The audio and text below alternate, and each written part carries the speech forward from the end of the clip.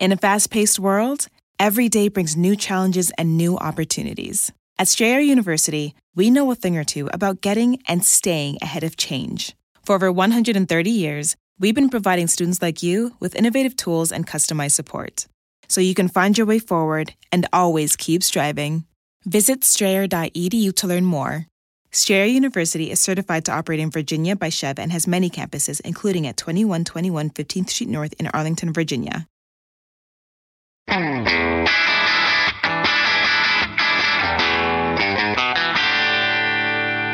Hey math fans, Jason Marshall, mathdude, here with your weekly dose of quick and dirty tips to make math easier. In the last episode, we learned that there are several ways to calculate the average value of a sample of data. We focused on one such method, the arithmetic mean, and used it to calculate the average number of potato chips in a bag. Today, we're going to continue where we left off and talk about a second quantity used to determine average values, the median.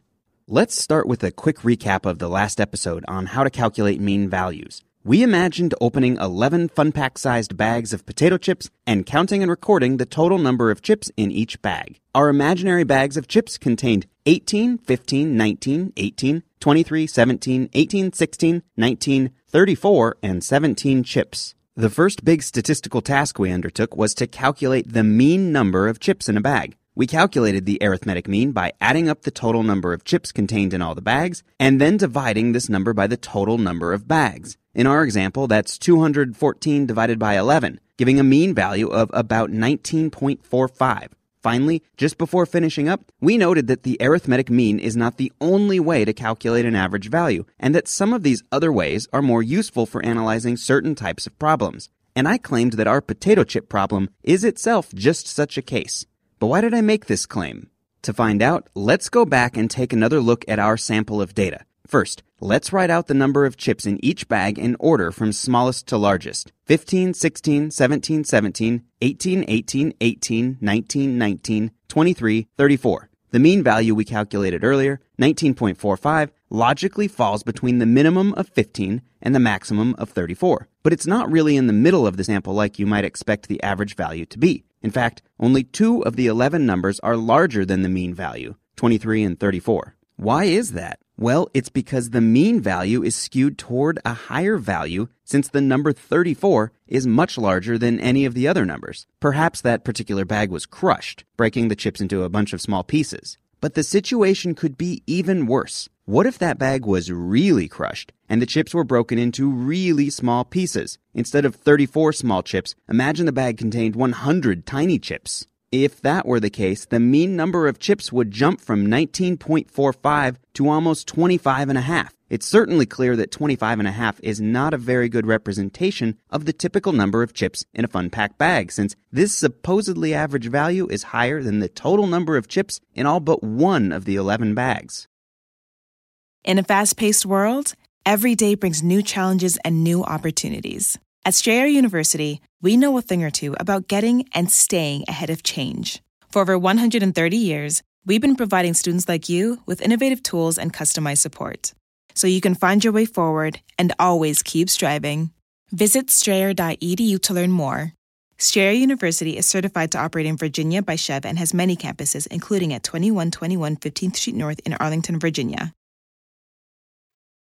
The problem is that the single anomalously high value of 100 chips is throwing off our calculation of the mean. So we need another way to measure the average value that is resistant to this type of outlying value. And that's exactly what the median value is, an outlier-resistant measure of the average value of a sample of data. In other words, it's a value that's similar in interpretation to the arithmetic mean, but that doesn't get thrown off by a single crazy big or small data point. So how is the median value actually calculated? It's remarkably easy. The first step, which we've already done, is to write the data in our sample in order from smallest to largest. If we include the extremely crushed fun pack bag of chips in our sample, this list is 15, 16, 17, 17, 18, 18, 18, 19, 19, 23, and 100. Now, the median value is simply defined to be the number in the middle. In this case, since there are 11 values, the median is the number in the middle with 5 values on either side of it. In other words, it's 18.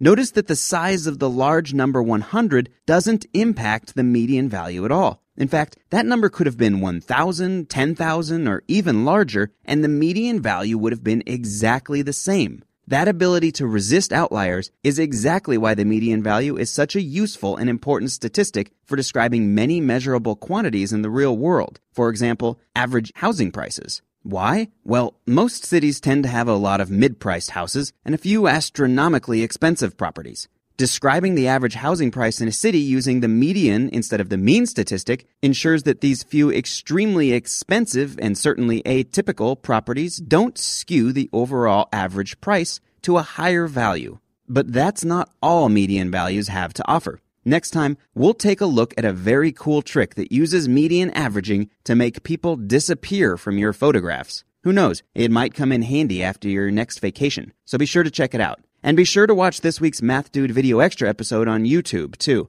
It'll feature a few more tips and tricks to help you calculate median values in various situations. Okay, that's all the math we have time for today. If you like what you've heard today and have a few minutes to spare, I'd greatly appreciate receiving your review on iTunes. Thanks in advance. And while you're there, don't forget to subscribe to the podcast and ensure you'll never miss a new Math Dude episode. If you long for more math, I have 2 great ways to help you get your fill. First, if you're interested in my day-to-day thoughts about the latest math and science news, please follow me on Twitter at twitter.com/JasonMarshall. And second, if you'd like to get updates about the show and to interact with your fellow math fans, please become a fan of the Math Dude on Facebook at facebook.com/themathdude. I hope to see each and every one of you there. Until next time, this is Jason Marshall with the Math Dude's quick and dirty tips to make math easier. Thanks for listening, math fans. In a fast-paced world, every day brings new challenges and new opportunities. At Strayer University, we know a thing or two about getting and staying ahead of change. For over 130 years, we've been providing students like you with innovative tools and customized support, so you can find your way forward and always keep striving. Visit strayer.edu to learn more.